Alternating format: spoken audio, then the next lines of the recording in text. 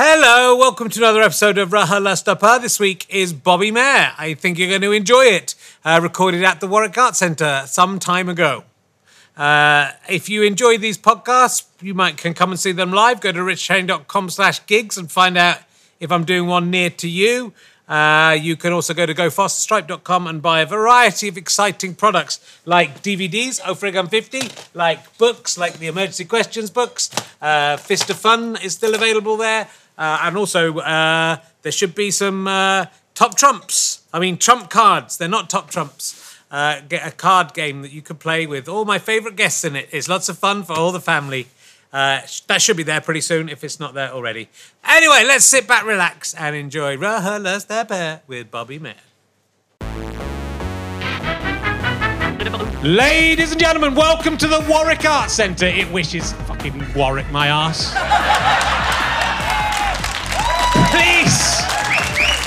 Please welcome a man who is deeply regretting his winter choice of deciding to wear a big jumper during all of these shows. It's Richard Herring!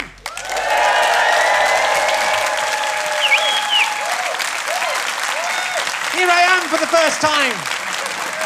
Look how thin I am. It's amazing. Hello, ladies and gentlemen. Welcome to Richard Herring's Lick, Spit, Tickle podcast.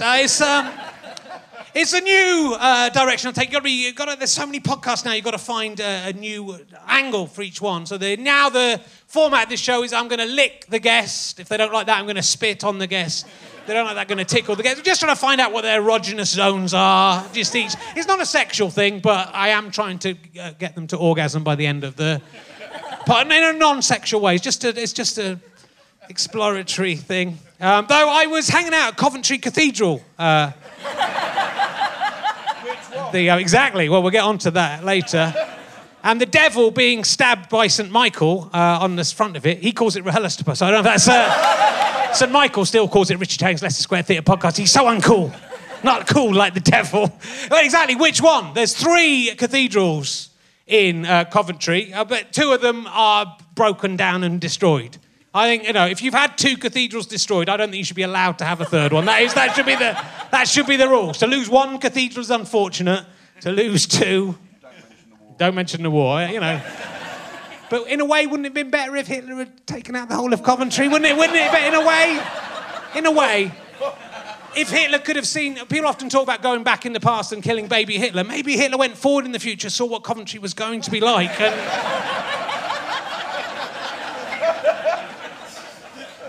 sadly, he failed to stop it. I very early memories of coming to Coventry Cathedral, some of my earliest memories, and being terrified of it because of, that devil being stabbed by the Archangel Michael, whoever he is. I remember that vividly. And that massive fucking tapestry of Jesus.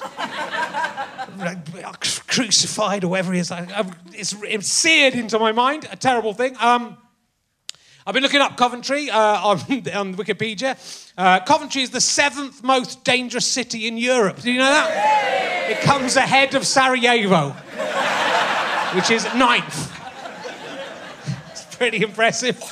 Chuck Berry's My Ding-a-Ling was recorded at the Locarno in Coventry, and that is the best thing that has ever happened here. A man singing a slightly, broadly euphemistically song about his penis. The Italian Job sewer scenes were filmed here. They're not in Turin as they are in the film. Because if you're going to film in a sewer, why not come to Coventry? I think that might be all I've got for you. I've literally been on holiday. I've been in Devon on holiday in Woolacombe, and I've cut the holiday short to come back here. I could still be there now to perform to you. I went home during the holiday to perform to people in London. Not really a holiday, that is it? But I've got 2 children, 4 and just nearly 2. And to be honest, getting away from that holiday is the most relaxing thing that's ever happened. It's been 2 weeks of fucking hell. Do not have children, I'm not even joking. Or only have them when they're like 15. Just have them, incubate them somewhere. Let them look after themselves. That's boarding school, isn't it? I'll just send them to boarding school. It'll be fine. So, look, we're going to crack straight on. My first guest, only guest this week. He's probably best known as the third cousin of Justin Bieber. That is why you're all here tonight to see him, and you're going to be disappointed when you see him, madam. And that's why don't get your hopes up. There is not much family resemblance. Ladies and gentlemen, will you please welcome Bobby Mair? Welcome. Come in, sit down, make yourself home. You're quite a long way away. Thank you. I like it. They're keeping you a long way away. Yes. From me tonight. How are you doing, Bobby? Yeah, I'm good. Good. It's good to see you. So are you really the third? You're the cousin, third cousin? What does that mean, third cousin? It means in my family, my grandfather's brother is Justin Bieber's great-grandfather. Okay. My grandma was Grandma Bieber, and her name has been soiled very badly. Yeah. Yeah, I can't tell people my grandmother's name without them laughing in my face. I think they'd have laughed anyway. Bieber's quite a funny name. A, it sounds a bit like Beaver. Yeah, that's true. And B, it's Bieber, which is just a stupid name. If there wasn't Justin Bieber, he's actually made the name acceptable, I would say. Because we've now heard it and go, you can't put someone Bieber. That's like a child's name for a fire engine. What is this podcast? I've just signed on to have my dead grandmother mocked. It's the roast of your dead grandmother. We brought her back to life. Welcome to the roast of your dead grandmother. So, Bobby, I've met you once before, very briefly. You don't remember it. We were in the offices. No, I don't remember meeting you. Don't remember I didn't know we had met. Yeah. We met. But I think I probably know more about you than... Well, actually, you've done research about me. I know all sorts of things about you. They're all quite dark, and it's difficult to know where to start because they're all quite dark. Yeah. Your train station guards in the Coventry train station are very aggressive. On the way here, I had a ticket on my phone, okay? Mm-hmm. So I bought an e-ticket, but I dropped my phone on the ground, so the screen is slightly cracked, still very visible. On the way in London, they let me through, no problem. On the way out, I show the lady my ticket. She says, scan it. It won't scan. And then she says, you have to buy a new ticket because your phone screen is cracked. Right. And I said, no, but they let me in. It's not fair to let someone in. I could have got the ticket another way. It's not fair to let someone in and then not let them out and demand they buy a new ticket. That seems like kidnapping and demanding a ransom. Like they've now kidnapped me within these gates. So I said, bye-bye, and I just went through the gates and went about my way. And then a very large man, who's the bouncer of the train station, there's two of them, but this guy was really large and really excited. He was in his early 20s, and over, like, I don't know stone, but like 1,000 of them. Like, he was a really big man. Yeah. And he said, stop. I said, look, I have a ticket on my phone, but they said I have to buy a new ticket. I'm just gonna go. He's like, no, you can't leave. And I said, I'm just gonna leave. You're not a police officer. You're a train guard. What are you gonna do? And I start to leave, and he shows me what he's gonna do. He starts throwing me at the train barrier. Wow. Like, tossing me, and I said, stop doing this. And I'm trying to walk forward, and he's just throwing me. He's like, go through the barrier, like he's pushing me. And I said, you can't do this. And then this police officer ran over, and I've never been in a fight with someone. I'm very relieved to see a police officer. And I said, and then he started saying, this man has assaulted me. So I was now being accused of assault. And then I took off by one cop, and then there were two more cops, and they took off the security guards. And I was like, I'm going to be charged with assault in Coventry. I'm now the scum of Coventry. And I thought, oh no, I was so excited to do this podcast. I thought, I'm not going to make the podcast. And then I was like, am I allowed to take his picture? She's like, technically you are allowed to take his picture. And then and he's saying I assaulted him, but I didn't assault him. He assaulted me. He threw me at the barrier. And I had a ticket on my phone. And then eventually we talked for 10 minutes. I calmed down. The guy calmed down. I shook his hand. They realized I was a comedian. I think they didn't want me to shame him on social media.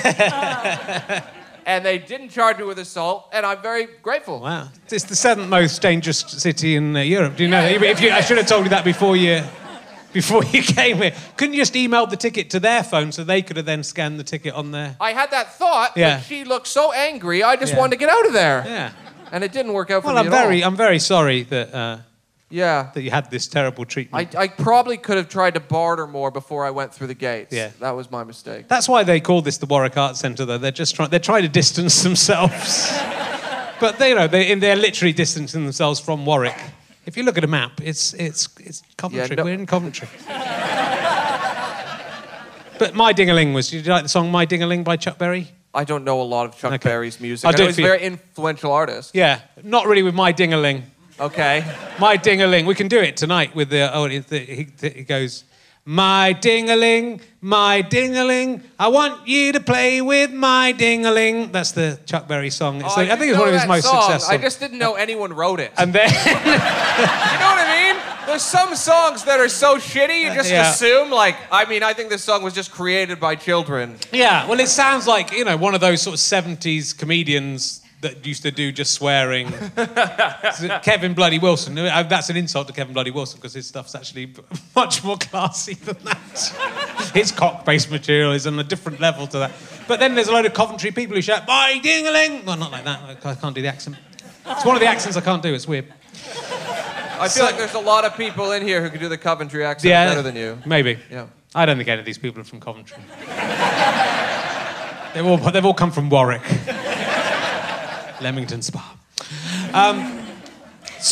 You were going to... You've cancelled the Edinburgh show that you were going to do. I was going to do the Edinburgh Festival. Yeah. Sadly, some work came up that I can't talk about. I mean, it's not sadly, is it? Because you'd have gone to Edinburgh and lost £10,000 and you were going to do a job where presumably they'll pay you some money. So it's a win for you. Well, yeah, you framed it in a better way.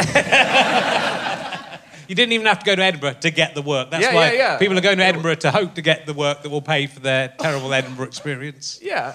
I am going to Edinburgh. Do come along. My house, I've got a family house, 3 bedrooms. £7,000 for the month it's costing. Oh, my God. And I can't even, my kids aren't even doing a show, so I can't even get any... I could say, well, that's £2,000 for each of you. Cast in a play or something. I could try. So please come to the Edinburgh Fringe. It's no good me saying this on the podcast, because it's fucking October if you're listening to this at home. Please travel back in time. Travel back in time, destroy Coventry efficiently, then come a bit further forward in time. I'll be deported by the time this gets out You for will. assaulting a security guard at a train station. I think they're probably just suspicious of why anyone was coming to Coventry. You're probably the first person willingly coming to Coventry. All right, that's enough having a go at Coventry. It's a nice place. Don't know if I've ever been in. Warwick Arts Centre's the closest I've got to going into the heart of Coventry, I think. I used to do I did a show at the Showcase Cinema in Coventry. And the audience was so horrible, I just went one by one and insulted them. And that was the show, just going around one by one, saying what I didn't like of each person, and then I left. That's good. We could try it tonight. There's too many. I think they could take us. So, you are from Canada. Let's get that out the way. Yes. Before people are confused by your accent. Yes. I'm interested in a few things before you came to the UK. Okay. Did you genuinely, I know you do a bit of material about it, but did you generally do medical experiments? Oh, yeah, I was a medical lab rat. That's how Yeah. I made my living for a year and a half. Right. So, you guys have heard about medical studies, have you? Yeah. Okay, so I'd go in for a weekend. They'd give me a pill, take my blood, and then you'd sleep in bunk beds with a bunch of strangers. Right. And I was in my early 20s, and I was doing stand-up, and it was the only way I could... 2 weekends a month, I'd make $1,000. At the time, I could live for a month on $1,000. Yeah. And then the rest of the month, I did stand-up. Right. And I remember once I did one, and it was... I was really excited because it was for methadone. Now, on my own, I would never try... Actually, that's not true at all. I never came across heroin, but I definitely would have done it. But I hadn't done it at that point, so I was like, okay, so you're going to get... And it paid like $4,000. So I was like, I'm going to get all this money. Great. Yeah. And then the morning we were supposed to be dosed, they took my heart rate, and it was too low. I just wasn't taking care of myself at all. Yeah. And then I went in the bathroom. You had to get your heart rate up, or you didn't get the drug, you didn't get paid. So I did some push-ups. Right. They took my heart rate again. It was too low, and then they told me to leave. Do you know how sad it is to find out you're not healthy enough to do fake heroin? Like, that is a pathetic day. Yeah. Were you not concerned about the site? Because you read all these stories about people turning in, inside out or whatever. Oh, well, so I would always do, other than that methadone story, I always did ones that were like a cholesterol medication or a light painkiller. And what they'd usually be, it would be a drug that was on the market, and then they're trying to get a generic version of that drug approved. So they're just making sure that the drug's metabolized at the same rate. So there are like stage 1 trials where they've never tested them on people. They pay very well, but they're very dangerous. I never did those. But I once had a one-night stand with this lady, and she was very broke. And my parting gift to her was telling her to do medical studies. Yeah. And then I didn't see her again. Like, we just met, and it was a nice time. And then about a couple months later, I ran into a mutual friend who we had met through, and she said, I want to talk about what happened to Susie, because she was a journalist. And I was like, oh, what happened to Susie? So, yeah, she did a medical study, and she, there's ones that are just dangerous. There's ones where they're like, listen, we're going to give you epilepsy medication, get you drunk and see what happens. And I don't know if she did one of those, but she did something. Her heart stopped. They brought her back to life, though! She was okay. They brought her back to life. She didn't die. I mean, it would be like having a murderer on the show. I know. Essentially, if you go, and she's dead. And I killed her. Also, my interaction with her was after our one-night stand. I bought the morning after pill. Well, we went half on it because I had bought dinner. I wasn't going to pay for the whole pill. But...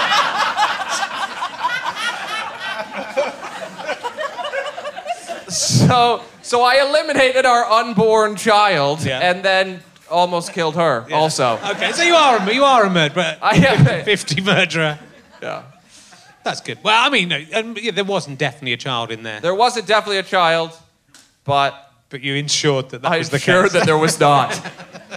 Also, weirdly, to tie it all up, on the walk to get the morning after pill, me and her were looking for a pharmacy, and we walked into a methadone clinic. Right. And we saw what our future child would have looked like, and then we went to the pharmacy. Your humour's quite dark, Bobby. I probably should have said that I'm sorry. at the start. No, it's good. But I don't mean to be, like, I'm just me. Yeah. I'm not trying to be. Your life's quite... I mean, your Edinburgh show was going to be... The tagline was... survived adoption, both his mum's dying, mental breakdowns, and getting diagnosed with borderline personality disorder. So that's the tagline of your... Yeah, but I'm having a good day today. So you've got that proper comedian's backstory that, Yeah, definitely. I have a lot of... Yeah, lots of sad shit, wah, cry violin, whatever, yeah. And go with it through humour. I was reading Robin Ince's book about I'm a Joke and So Are You, I think it's called. It's a very good book about comedy and what makes a comedian. And he was saying about how many comedians, a lot of comedians are adopted or have some big trauma with their parents in childhood. I mean, my dad was my headmaster, which maybe is my trauma. Just feeling constant shame your whole childhood? Oh, yeah, that's horrible. Yeah, but I feel like I had quite a happy childhood. But a lot of comedians have this, they've lost a parent or they've or been adopted. You've lost 2 mothers and been adopted. Yes. So do you think that has turned you into a comedian, or do you think you'd have been a comedian? I don't know. I don't know why I'm a comedian. Lots of people have really sad lives and don't become comedians. It's not like you can punch a kid in the face and be like, someday you'll thank me for this when you're selling out Wembley Stadium. But if you punch enough of them, one of them will do. Yeah. I'm taking 10%. Yeah. I mean, that's sort of like being a child abuse pimp, isn't it? If you punch enough kids. Well, I always think the same thing. Like, whenever you see a really old man with a really young lady, it's her dad didn't treat her well, right? But then you think, all the bad dads are treating their daughter shitty, and then other bad dads are getting to fuck those people's daughters. Yay! That doesn't seem fair.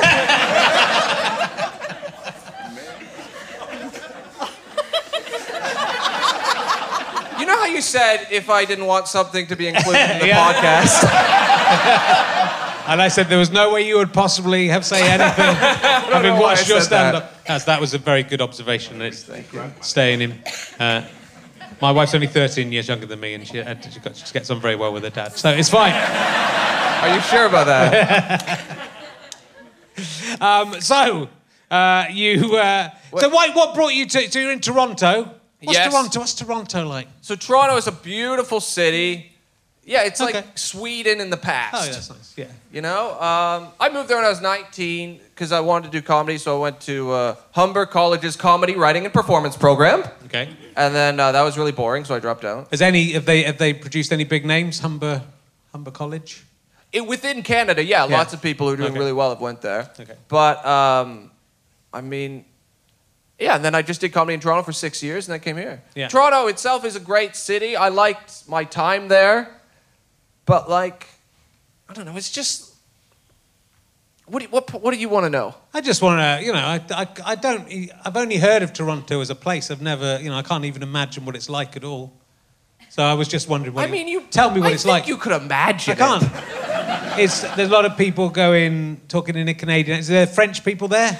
No, there's no French people ones? in Toronto. Well, there's probably some. I'm not saying we haven't killed them all. We killed all the French. No, the French people usually live in Quebec. Toronto is an Anglophone city, English city. Yeah. Anglophone, is that a word? That's all I wanted to know. I just want to know whether it's Anglophone or not. Okay. I just said that. It's an Anglophone city. I went to Montreal. I've been to Montreal, which is also in Canada. I don't know if you've heard of it. It's the best city in the world. That's got a lot. They've got French people there, and when they've got KFC, they call it PFC. Or something like that, don't they? PFK or something, because it's got to be in French. Yeah. Everywhere in the world calls KFC. Well, they have very strict language laws. They do. They hate the English language, and they want to keep speaking French. Yeah. And it is the thing they care about most. But even in France, KFC is called KFC. I mean... So it's not actually French for them to call it PFK or whatever they're calling it. Puilo. If you shot a man in the face in Quebec and said, I just shot that man in the face, they'd say, did you... just say that in English? Like, they're obsessed. They never stop. Yeah. So what brought you to Great Britain? I wanted to... Canada has a very small comedy scene. Well, not very small. There's lots of great comedians in Canada, but it's a gigantic country that's like the size of Russia with only 30 million people, or maybe 40 million now. So all the gigs are very far apart. No one's that interested in comedy. It's like trying to be a blues musician in Belgium. Like, no one cares. They just don't care. It's not that they hate comedy, but most towns wouldn't have a show. Only the cities. So I felt like, and I saw all the kind of comedians like me who had been going 10 years longer than me were sad and angry. And I thought, well, I'm sad and angry now, but I don't want to be that way when I'm old. So I got out. Yeah. And why here? Yeah. Well, there was a great visa called the Holiday Maker visa. That's an under 30 travel visa that I was eligible for, and I could not get a visa to the United States. So that was why I came it's here. much easier to travel around the United Kingdom. The towns are quite close together. No, I don't think what anyone appreciates who started comedy here and who's from here is that this is the best place in the world to do comedy. Right. I have friends who live in America. There's nowhere else where you can be, like, I'm well enough known to be on this podcast, but, like, for the first few years here, nobody knew who I was at all, and I was still making a nice living. There's nowhere else where you can just make a nice living in complete anonymity in comedy. I've been going for 30 years, and I've managed to do it's pretty lucky. We get a lot of crazy Canadian comedians over here, and nearly all the Canadians who come over are basically insane drug addicts. There's some who clean themselves up. Okay. Nearly all of them are mad. Are you the ones who've just been thrown out of Canada for being too crazy, or is that what all comedians are like in Canada? I think a lot of comedians party pretty hard in Canada. Yeah. I would comfortably say more than here, because here, it's like a business, you know? Yeah. You're doing your show, you're going to go home, you're filming it, you're recording it. A lot's happening. In Canada, you do your show, you think, well, no one's ever going to remember that happened. And then you get really high and you fall asleep, you know? People don't have things to do. There's not shit to do. No. Okay. we get a lot of weird ones from Canada. That's all I'm saying. I've had some of them on this. No, I agree. Who you? Tony referencing? Lord, like even when he's sober, he's fucking nuts. He's sober, you think he's drunker than he was when he was drunk. Yeah, Tony has a lot of energy within him. Yeah, he does. He's a great guy. Craig Campbell, insane, lovely guy, insane. Yeah. Mike McShaney's all right. Is he Canadian? Wait, who's Mike McShane? From Whose Line Is It Anyway? I'm not aware of the improvisers. Is he Canadian? Yeah. Yeah, thank you. Well, got Wikipedia back there. Okay, Jim Carrey. yeah, Jim Carrey. He's nuts. He come here to do comedy? I know that. Jim Carrey. I'm just naming William Shatner. I'm just naming Canadians now. You know, William Shatner was living in his car in his mid-40s after the Star Trek TV series had went out. Oh, yeah. And he was living in his car in the Hollywood Hills and had no money, was completely bankrupt. And then a complete resurgence. He did, and now he's like one of the richest men in the world because he got shares in something nuts, didn't he? Didn't he? William Shatner shares? Look it up. He got shares in... He's got like about $70 billion or something now because he had... I don't know about that number. He had shares in Apple or something like that. He had 200% of the shares in Apple. After you've been rich, and then 200%. Yeah. From what adverts? Priceline adverts. 600 million? $600 million from Priceline adverts. Yeah, he really... that's a homeless success story. That is... It's gone pretty well. That's like... If there was like a group of homeless people... who like met up to be like, how's it been since you were homeless? I think he'd really shame them. Yeah. Oh yeah, it's been okay. You know, I have a 1-bedroom place. I have my daughter and my son with me. It's a bit cramped, but it's it's a lot better than it was. What about you? Oh yeah, I'm worth $1 billion. And people love me. But he was very successful. Like before, he's in the Twilight Zone twice. He's in 2 episodes of the Twilight Zone. That was in the 80s, right? No, in the 60s. Really? Okay. Yeah. So before Star Trek. Oh, I didn't know. He's in 2 very, very good episodes of The Twilight Zone. He's in the one with the gremlins on the aeroplane, which is one of the most famous ones. And he's the one with the machine that you put the penny in, the scented, and then it tells you your future, which you can buy as a toy. So he was big news. And then homeless. It's interesting. And then homeless. Well, he had a car. That's not bad. Yeah. The other homeless people looked up to him. He's got a car. Yeah. He's got a house that can move. A house that can move. People with houses were looking at him going, why didn't I think of that? Yeah. What did he do with all his Star Trek millions? I don't know. He blew them. Yeah. That was before the movies. So it was the period before the movies, after the TV show. Yeah. And I guess you do 2 seasons. How many seasons? Yeah, it was only, I think it was 2 series of Star Trek. Yeah, 2 seasons of network television in the 60s. You know, he blew the money. Yeah. What a prick. Tried to get him on here. He was in the country. I tried to get him on here, but then his manager got straight back to me but said he doesn't do podcasts. Idiot. What if he'd gone to Rod Serling? I don't do Twilight Zones. Yeah. Or if you get offered a part in Star Trek, are you going to say no? I'm going to say no, not if Shatner's in it. Is Shatner in it? Fuck him. You'll have to ring me up and beg me. No, I'd absolutely do any acting job. This week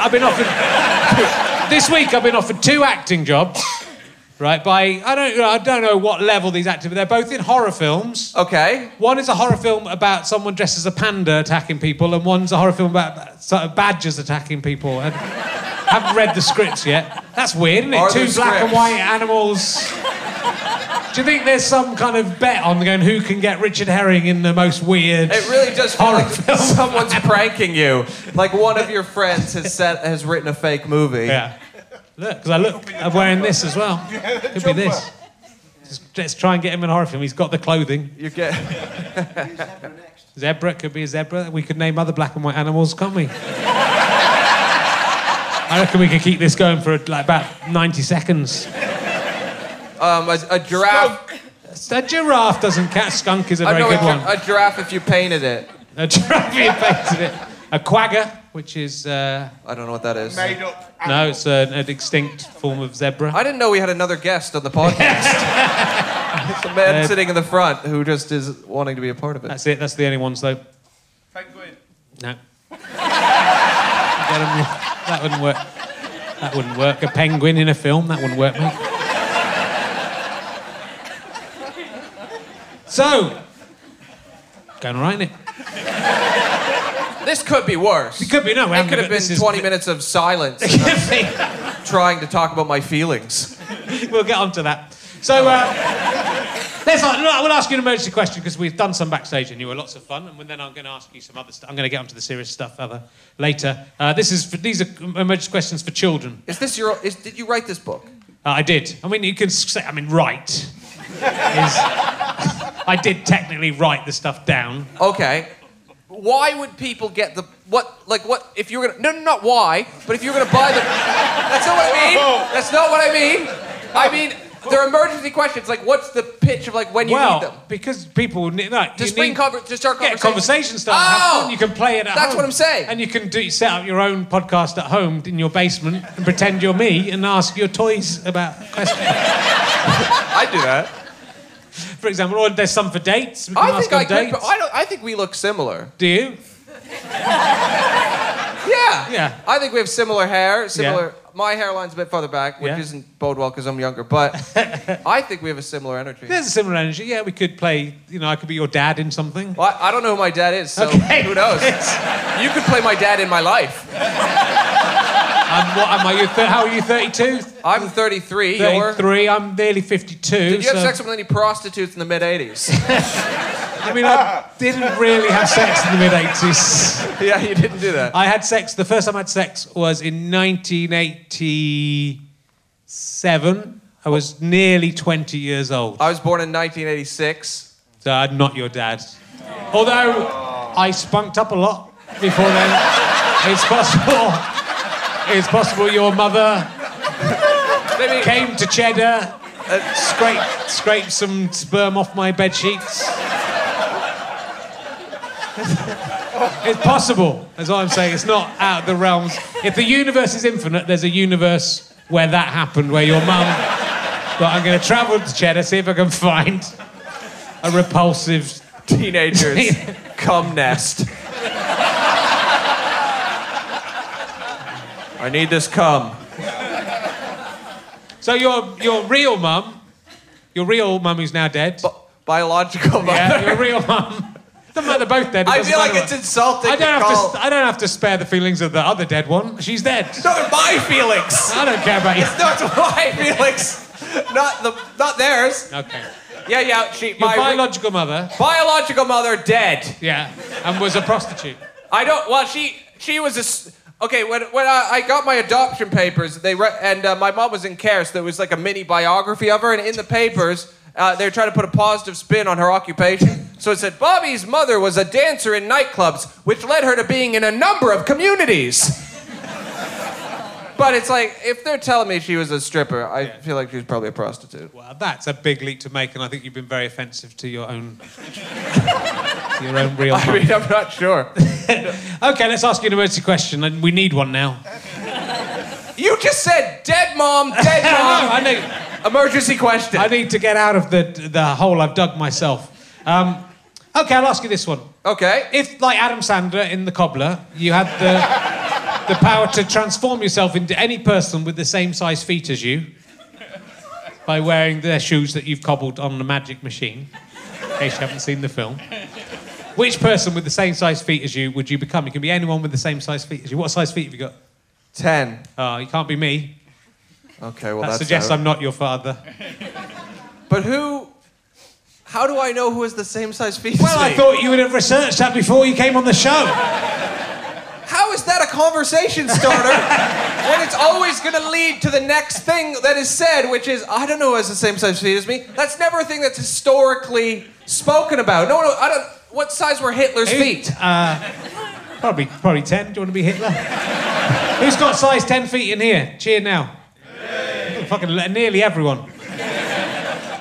I've got size 8, so you can't be me. My wife has size 8, so I'm going to be my wife. You can wear her shoes. Yeah, okay, I can wear her shoes, which is great. So, like, if I just have to go outside, I just put on her like boots and stuff, or like little sandals, and it feels nice on my feet. Yeah. I like women's jeans. They hug my body nice. Have you seen Cobbler with Adam Sandler? I've never seen that great film. No, you should watch it. There's a new one out called, which isn't new to people at home, Murder, Mystery, something. 30 million people watched it in the first weekend on Netflix. People love Adam Sandler. They do. Yeah. I love Adam Sandler. You ever see Punch Drunk Love? I do, yeah, but that's why I'm interested in Adam Sandler. He's a great actor. He's really good. He doesn't write films that I love, but I think he's incredible. He's a good actor. He's a good comedian. His stand-up special's really good. Great. Why does he do The Cobbler? What's going on? I think he just likes doing family entertainment. Why would you do? And I do a couple of them. But you're about to audition for a horror movie. Where you play a panda I'm not bear. auditioning. I've been offered the part. Oh, okay. But I think that's the answer of the why. Is like, I don't have any, you just do what comes in front of you. Would you do The Cobbler if the cobbler came to you? A guy said to you, you play a guy, he's got a magic cobbler machine. He can transform into anyone who's got the same size feet as him. Would you not go, well, it's not going to limit it a bit? I don't know. It depends. What is the number on the table? It'd be a lot. Yeah. If you were but you'd have to be Adam Sandler.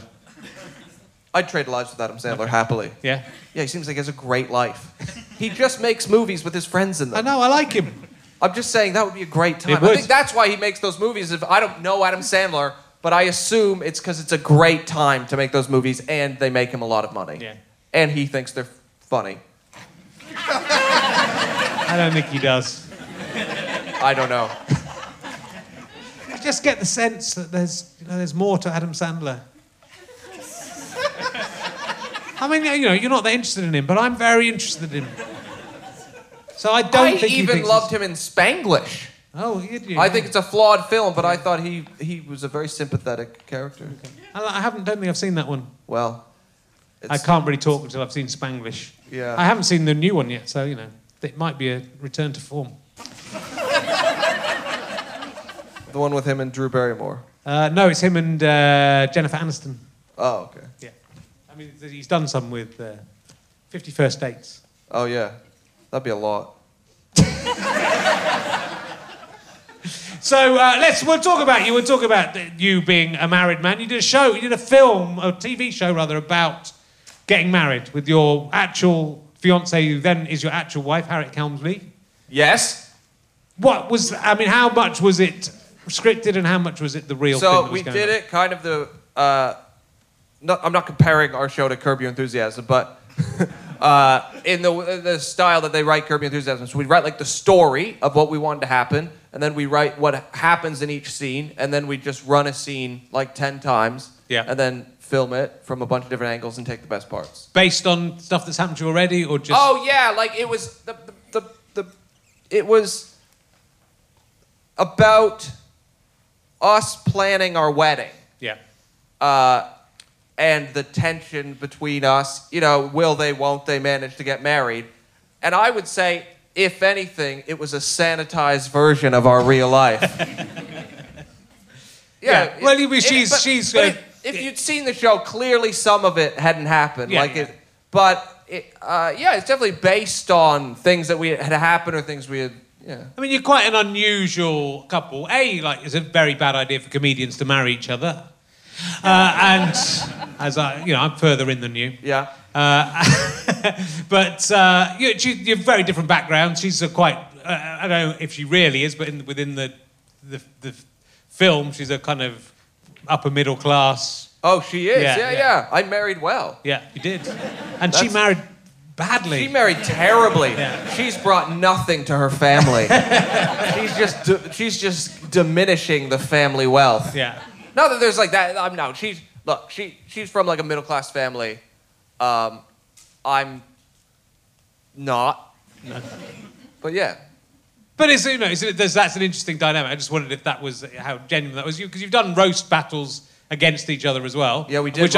We watched a bit of yours, me and my wife together, and there's no way I could do that. I mean, I say things on here when she's not here that I hope she won't hear, but sometimes it gets back to her.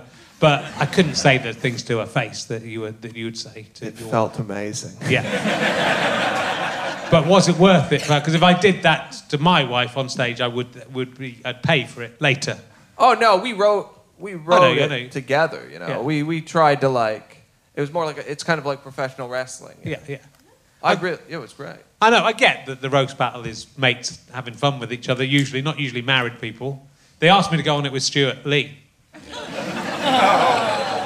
which, you know, I'd kind of like to, but A, I know he wouldn't do, but B, it would just be me going, cunt, cunt, cunt, cunt, cunt.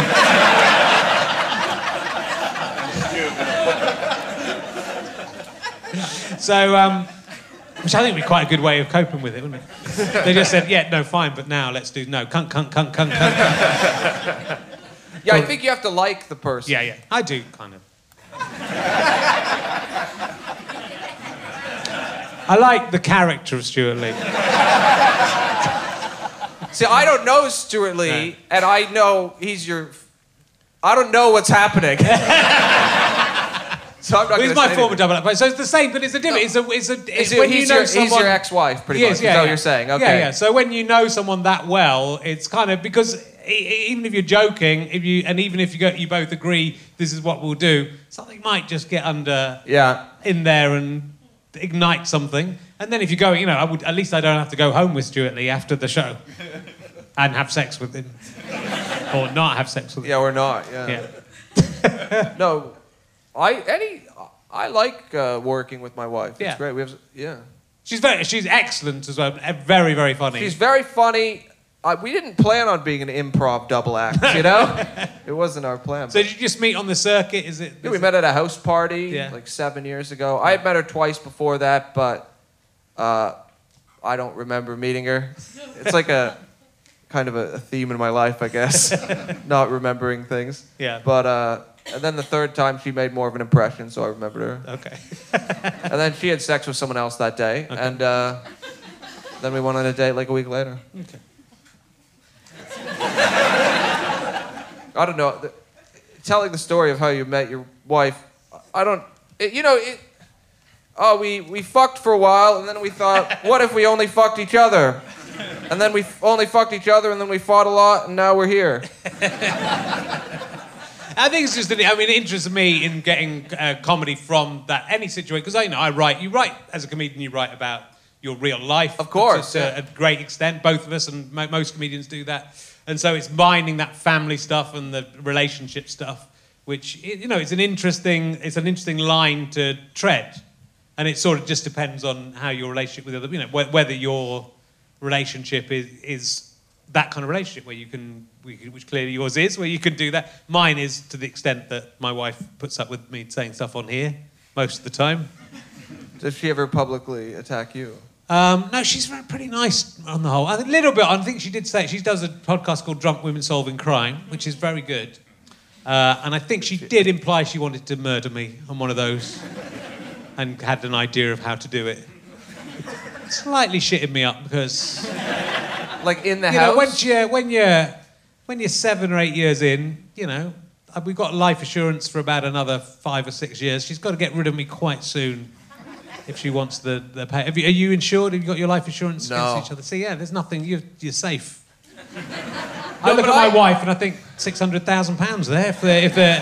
I really worry about that because Harriet has dyspraxia and she's very clumsy. And one night she was really drunk and I was helping her vomit in a bathtub. And she kept falling over and hitting her head on a radiator repeatedly. And I was like, you have to stop hitting your head on this fucking radiator because if you die, no one's going to believe you hit your own head against the radiator. And I was saying it yelling, so I'm like, the neighbors just heard me yell. If you now die, you're just ruining my fucking life.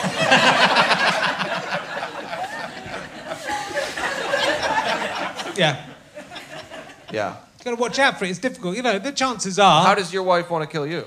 I'm not coming... I haven't actually listened to this episode. Okay. So I saw some tweets about it. She said, oh, yeah, it's nothing. That's what they would say, the tweets were concerning. Are you allergic to anything? No, I don't think so. But I'm quite old.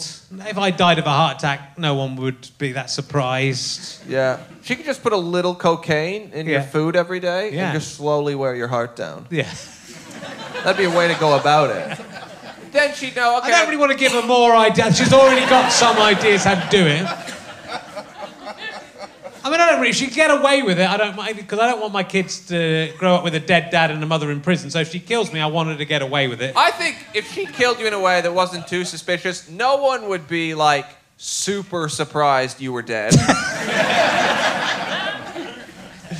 I don't know. In the same way, if I died, no one would be surprised. No one would be like, he was too young. They'd be like, he lasted way longer than I thought he would. So you've given up drugs and you're into drugs and drinking? Yeah, look, I used to do coke and drink and smoke weed, not every day, once, twice, 3 times a week. And I was really bad at it. Some people do a lot of drugs and then they're like really fun versions of themselves. Yeah, I just never did that. Everyone would just hate me and be really mad at me. Yeah. And then I'd say, oh, I'm sorry, I won't do it again. But I want to do it again. But it's that kind of... I mean, a lot of comedians have this, and we were talking about backstage, you know, that it's a normal situation. Comedians are taking drugs and comedians are definitely drinking. Oh, yeah. And it's normal, and you could look at another comedian and go, see, I don't drink that much, that guy. Yeah, there's 3 bottles of always... whiskey a day. That's the thing with comedy. Like, when I quit, a lot of comedians be like, I mean, I don't think you had a problem. It's like, no, you just have a bigger problem than I have. That doesn't mean I don't have a problem. I just didn't like who I was when I got drunk. Yeah. That's it, really. There's not like... I don't, like, think about it all the time. I'm not like... Some people are like, oh, do you have trouble when you're at a show? I'm like, no, I'm not sitting there being like, oh, no, the old drink is trying to get me. Just like, oh, yeah, I don't drink. And I don't really miss it. Do you think it... I saw you did a stand-up special in Canada. Yes. Just before you came out here, which is on YouTube. It is on YouTube. It's a really good... I mean, you look quite different. I have, weird. That's not how I looked all the time then, but that day they straightened my hair. Yeah.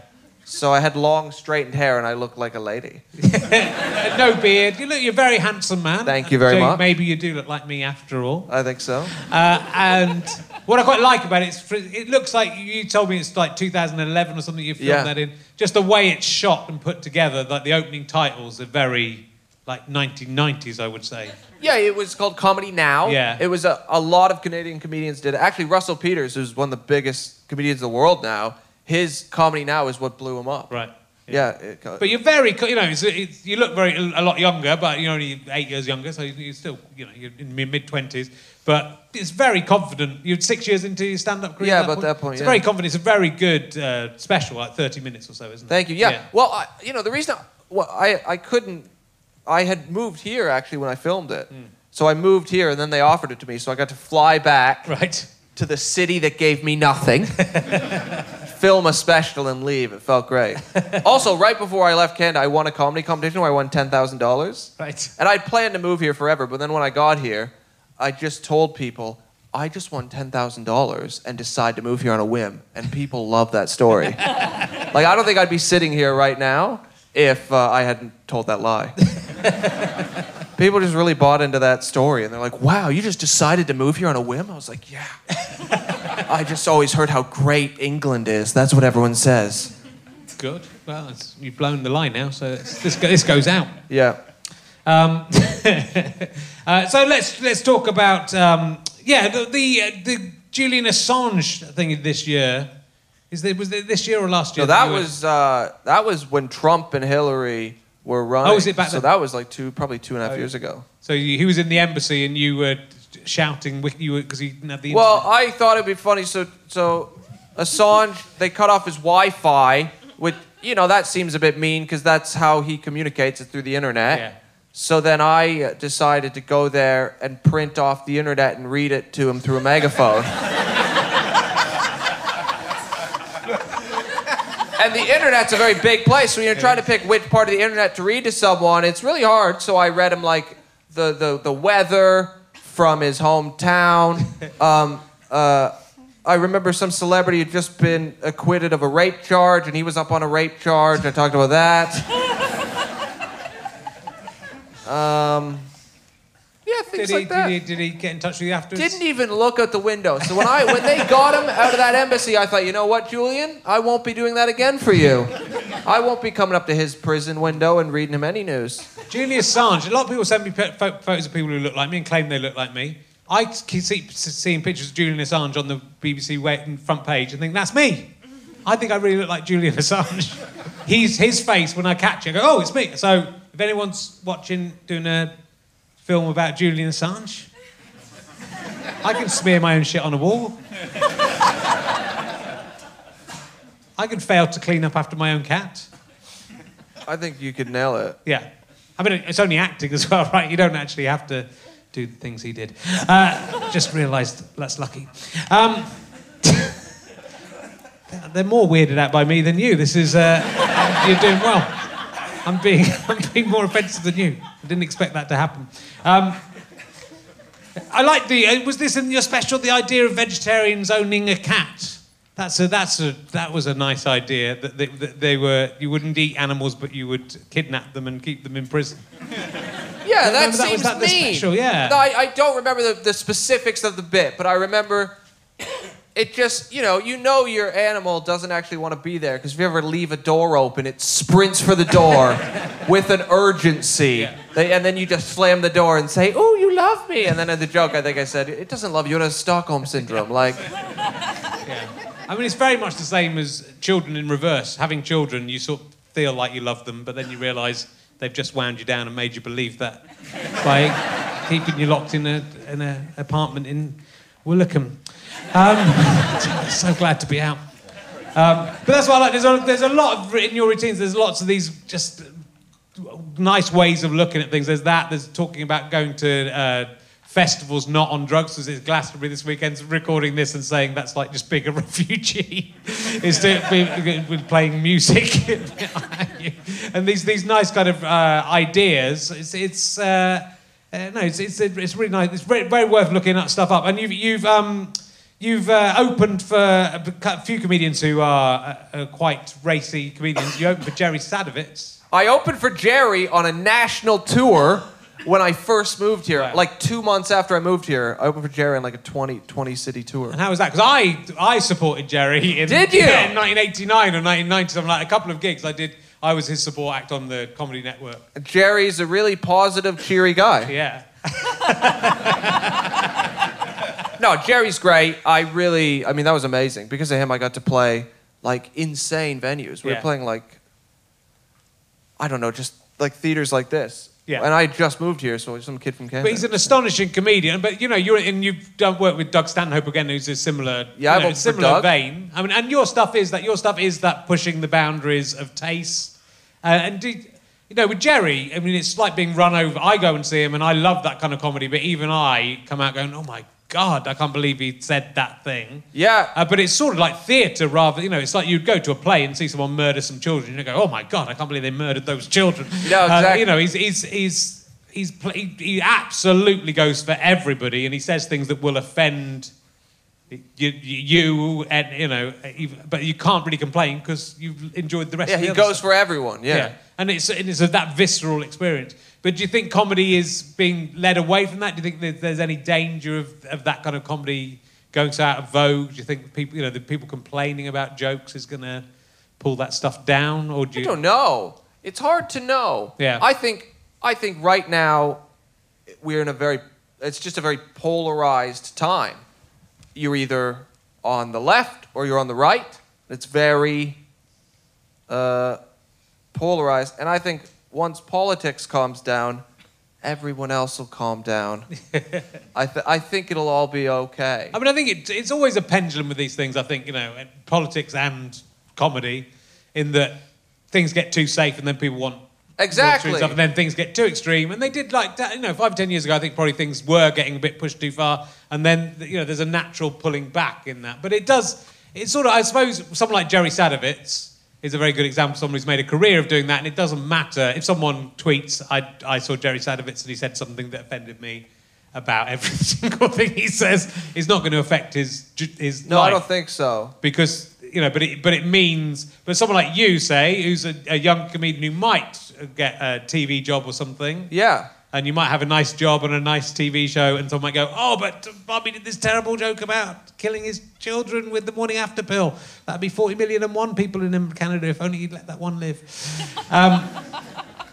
So it can affect down the line.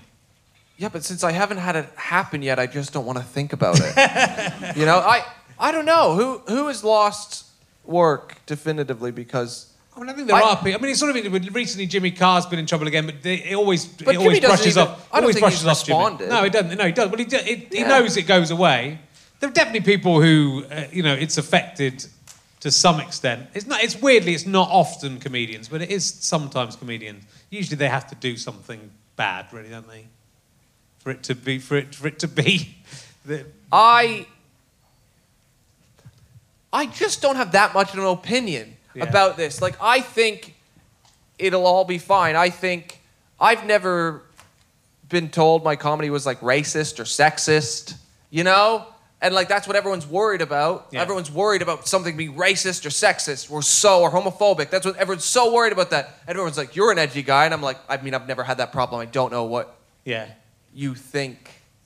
Yeah. Yeah. But I mean, I don't know. No. Maybe.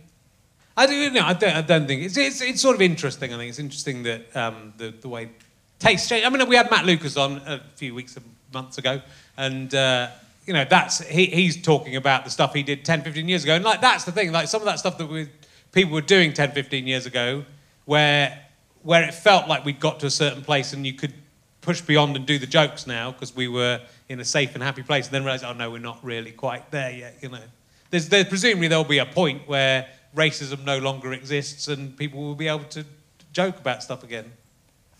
And homophobia no longer exists and you'll be able to joke about it because it will seem so ludicrous, you know. Yeah, but I mean, I don't know if that's going to be in our lifetime. I don't think it will be, Bobby.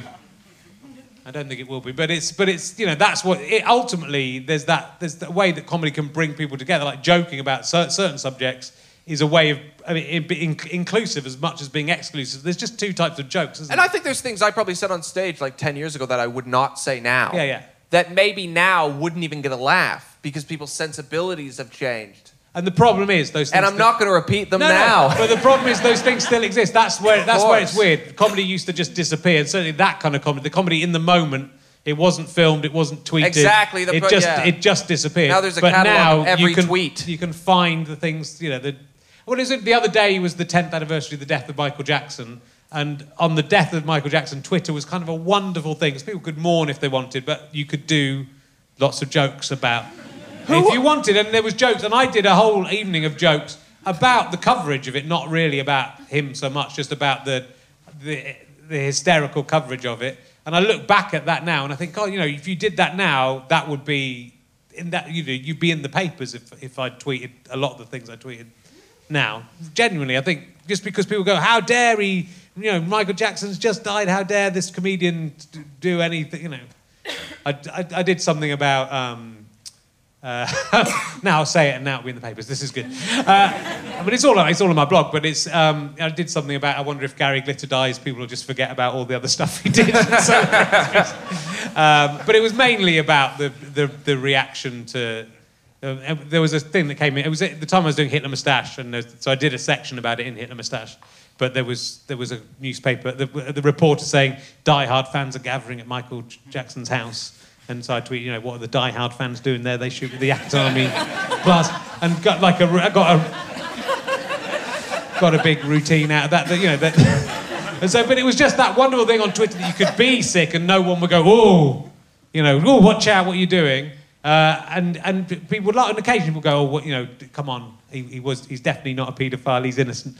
Yeah, he's just the only adult in the history of adults that enjoys sleeping with other people's children and not fucking them.